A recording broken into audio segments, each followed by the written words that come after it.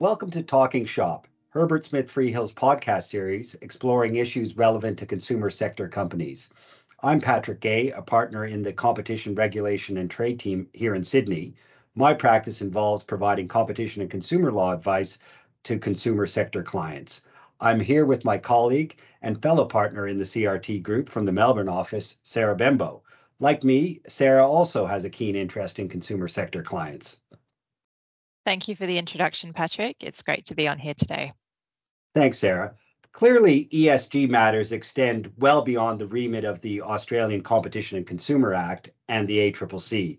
We're seeing broad commercial, regulatory, and legislative changes addressing ESG matters here in Australia.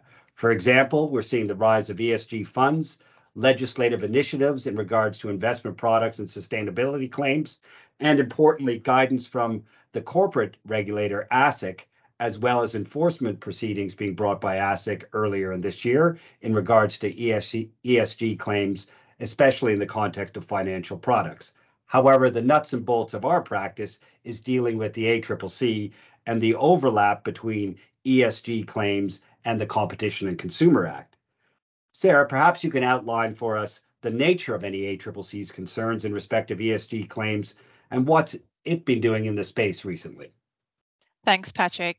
So the ACCC's concern really is the enforcement of the misleading and deceptive conduct provisions in the Australian consumer law. And the ACCC's concern is that greenwashing contravenes those provisions by misleading consumers about the benefits, the environmental benefits, or the sustainability of products, services, or companies. And they refer to this as greenwashing. So the ACL, the Australian Consumer Law, is something that is enforced by the ACCC, but it's also something that third parties can also take actions under, and we're increasingly seeing that with activist groups. The ACCC is particularly focused in this area. It's a present enforcement priority, and we are seeing them be increasingly active both in their community education, their enforcement stance, and we're expecting increased enforcement activity to come. The ACCC has expressed concerns about the overreach of companies in this area, and it's closely monitoring overseas developments as well, and also collaborating closely with ASIC. So the consequence of getting this wrong is, as we said, enforcement proceedings under the Australian consumer law, and the penalties are very significant in this area. Penalties have only fairly recently increased, and greenwashing claims that are found to be false or misleading can face penalties of up to $50 million per contravention, or even up to 30% of the group turnover of the company involved for either the period in which they were contravening the act, so making the representation, or 12 months, whichever is greater. We've seen the ACCC making a real push to obtain increased penalties in this area. For example, most recently, the chair of the ACCC has referred to significant penalties of $250 million that they'll be seeking in relation to enforcement action against Qantas. The ACCC really started to build its activities in this area last year. It conducted and announced a greenwashing internet sweep, where over the course of 10 days, it actively investigated claims made on the websites of 247 businesses. And out of the businesses swept, the ACCC found that 57% of those businesses had made concerning greenwashing claims. The most concerning sectors, according to the ACCC, were cosmetics and personal care, textiles and garments, and food and beverage. The issues identified by the ACCC at that time included the use of vague and unqualified claims, words such as green or sustainable that were unqualified, a lack of substantiation information, or the use of absolute claims such as 100% plastic free. In addition, they said that they saw the exaggeration of benefits or the omission of important relevant information, the inappropriate use of third-party certifications, and the use of images which appeared to be trust marks relating to green claims. So coming out of this, the ACCC has done a couple of things. They have said that they have commenced various investigations and that we can expect to see increased enforcement activity in the future. And they've also, in the second part of this year, released guidance for businesses on greenwashing claims and the ACCC's position in relation to what is likely to be misleading and what the ACCC considers to be good practice in relation to environmental and sustainability claims. Pat, do you want to tell us a little bit more about what the guidance says? Sure. And I guess it would be helpful to just put this in a little bit of context. I mean, obviously, the ACCC accepts the fact that companies reducing emissions, making their packaging more recyclable and so forth is both a benefit for consumers, but is also a sign of competition between companies. It's clearly something which consumers perhaps will pay more for or are looking for those additional benefits. So it's an element of competition. So the ACCC is all for people making environmental claims, ESG claims. They kind of view that as a form or emerging form of competition. However, those claims mustn't be accurate. The competition must be fair, and consumers, as you say, Sarah, must not be misled or deceived by the nature of the claim where it's exaggerating or isn't backed up by science and so forth. So helpfully, the ACCC has issued some draft guidelines on the 4th of July this year. And I think at any moment now, we're waiting for the final guidelines to be issued. So generally speaking, the ACCC has framed its guidance around 8 principles which it considers will reduce the likelihood of environmental claims misleading consumers and thereby contravening the ACL. It provides expectations for good practice. It provides illustrative examples of conduct that is likely to be false or misleading. Relevantly to the listeners of this podcast, it focuses on consumer goods, including food and beverages, cosmetics, clothes and shoes, and household items. Not surprisingly, these were the companies which were caught up in the ACCC sweep. It also does have some focus on emission-intensive industries and where there might be claims to overall reductions in carbon production, etc. So what are some examples? Well, I would say that sometimes the ACCC in all of these examples picks things that might be said to be obvious or easy examples, and where you're often advising clients are not when it's easy, but when it's difficult.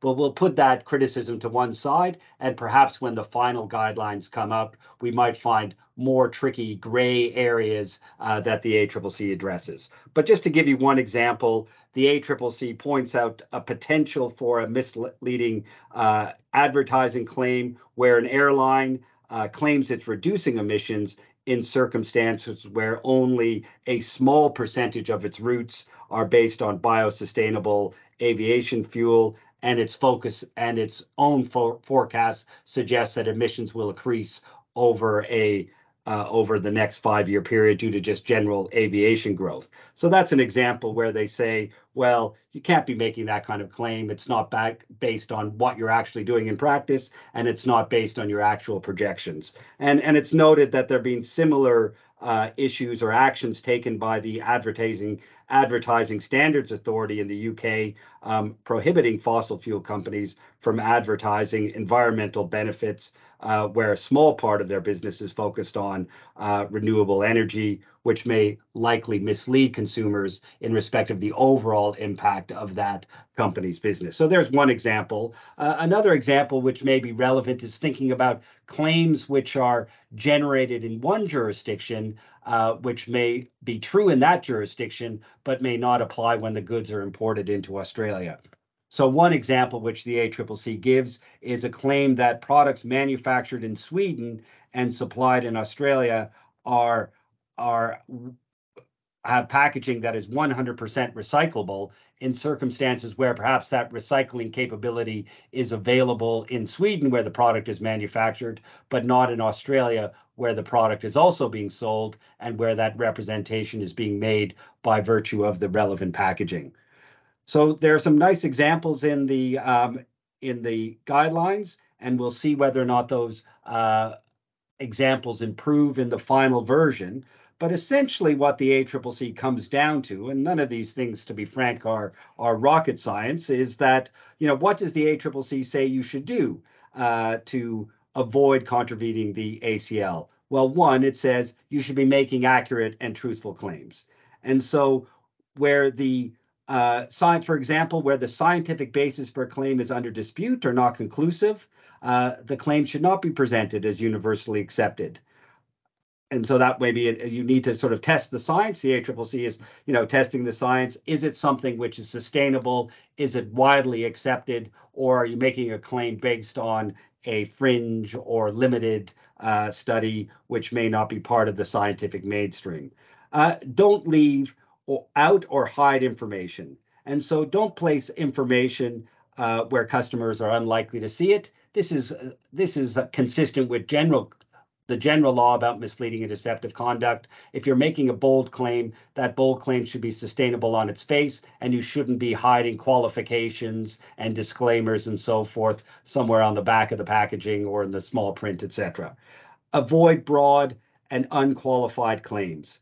So things that the ACCC thinks about here are things we might just say green, go green, or choose green. Sort of terms which may be generally excitable to the consumer, but are a bit vague, unsubstantiated, and may suggest that the product is greener than it actually is. So be specific when you can, and you should think about the overall impression of the relevant advertisement or claim. The ACCC has also told us that we need to ensure that visual elements do not give the wrong impression. So here you need to consider not simply the words, but the overall impression, including any use of marks and vision and so forth in any claim.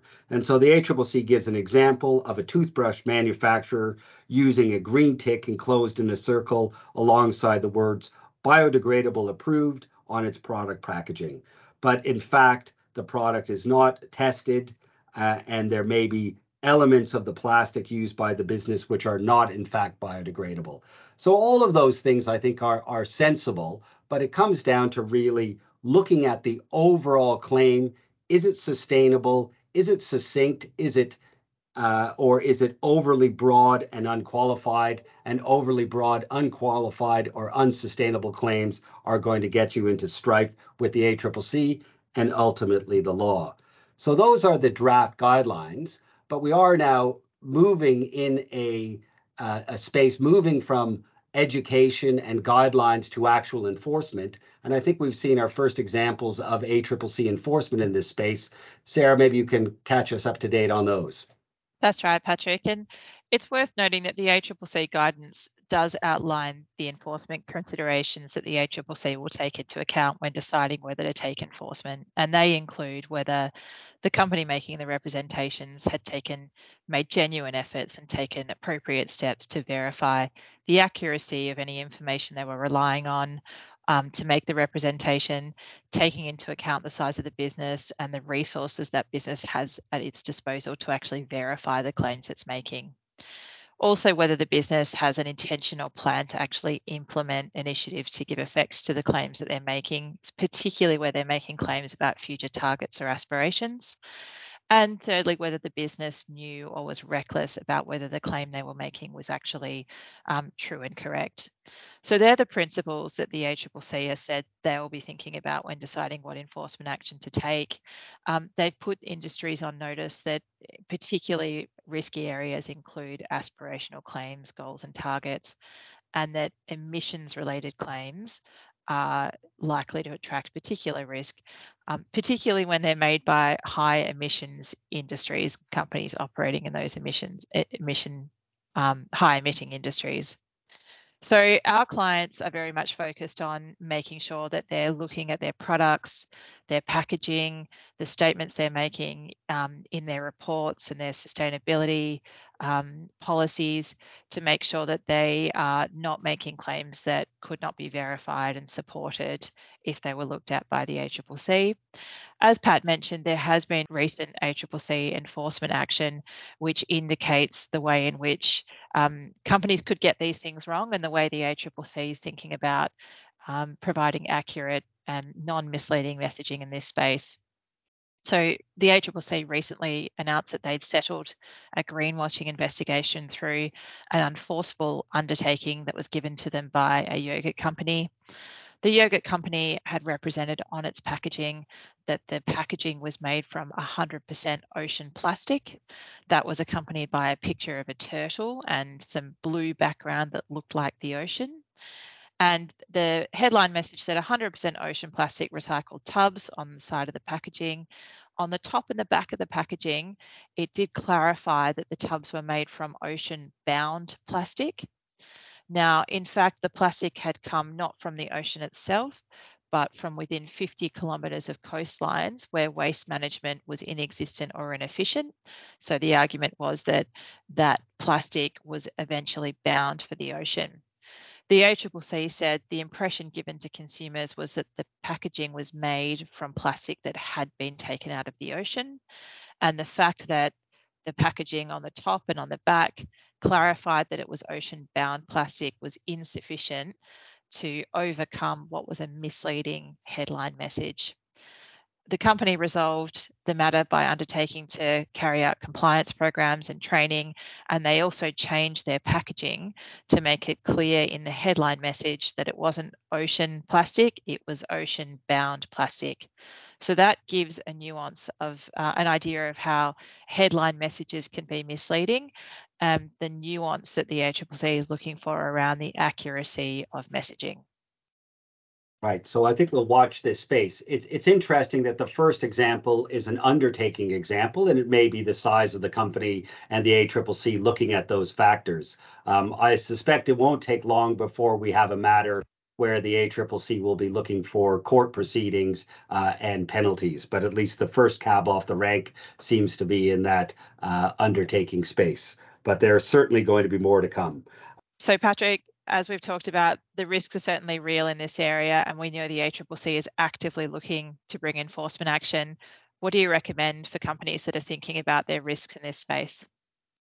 Well, really, the first thing they should do is look at the ACCC guidelines and so forth. And I think it really comes down to something which is not that different from when you're making other kinds of advertising claims. So companies are used to needing to substantiate the claims that they're making, and they need to do the same here. So the first thing I would do is, if you're making a specific claim, a percentage reduction, etc., you need to make sure that that is correct. You need to make sure that it can be verified, that you keep an accurate record, that where a third party is involved, that those records are kept. And if the ACCC comes knocking, you can point to the evidence and substantiate that claim. You then need to think, is your claim science-based? And if the claim is science-based, we're seeing people making sure that they're testing the accuracy, whether or not who has done the science, is it done in-house, or better yet, is it done by a third party and verified, and is it within the sort of norms? And then I think the other thing, which is relevant to the matter that you brought up on the yogurt packaging, you need to look at the overall impression. And so you need to kind of stand back when you look at the advertising, the packaging that you're considering, and saying, what is the overall impression that a consumer is going to get here? And what is the standout items? Are you trying to qualify something in the disclaimers or somewhere else on the packaging? So those are the things which we're seeing clients do. And while this is a new area and you need to be concerned about, what is the science, what is the nature of the claim, and something which the ACCC is looking at, the law itself is not that different, or is not different at all from when you're making other types of claims about the efficacy of your product or the overall impression of their product. And Patrick, I think it's fair to say our clients are thinking not just about packaging and the products themselves, but are looking at corporate reporting, social media, ad statements and comments, advertisements on billboards, campaigns on TV and radio. And we know the ACCC is focusing really broadly on these areas, as are the corporate activists. That is certainly the case. So there shouldn't be an impression that this is a sort of old form packaging, television advertising type of concern. It's a broad concern that touches all of the elements of the representations that a company would make, as you say, on social media, but also importantly in respect of claims that you're making around your environmental targets, your aspirations, and so forth in corporate reporting. Well, thank you, Patrick. We might wrap it up for today. It's fair to say that this is an area that is getting a lot of attention among our clients. People can obviously contact us if they want any advice or assistance in assessing the representations that they're making. But thank you very much for joining us today. Before we sign off, Patrick, do you have a fun fact for us? I do have a fun fact, and everyone will relate to this. They've seen this type of claim, but the term itself was coined by an American environmentalist called Jay Westerveld, who wrote an essay in 1986. When he was visiting a resort in Fiji, he noticed a sign promoting the reuse of towels to reduce ecological damage in Fiji. So we've all seen that. And so the term, in fact, relates to washing, and it relates to the claims that hotels have made that we've seen that say to reduce water or to reduce environmental impact, please allow us not to wash your towels every single day. So that's the origin of the term. Thanks, Patrick.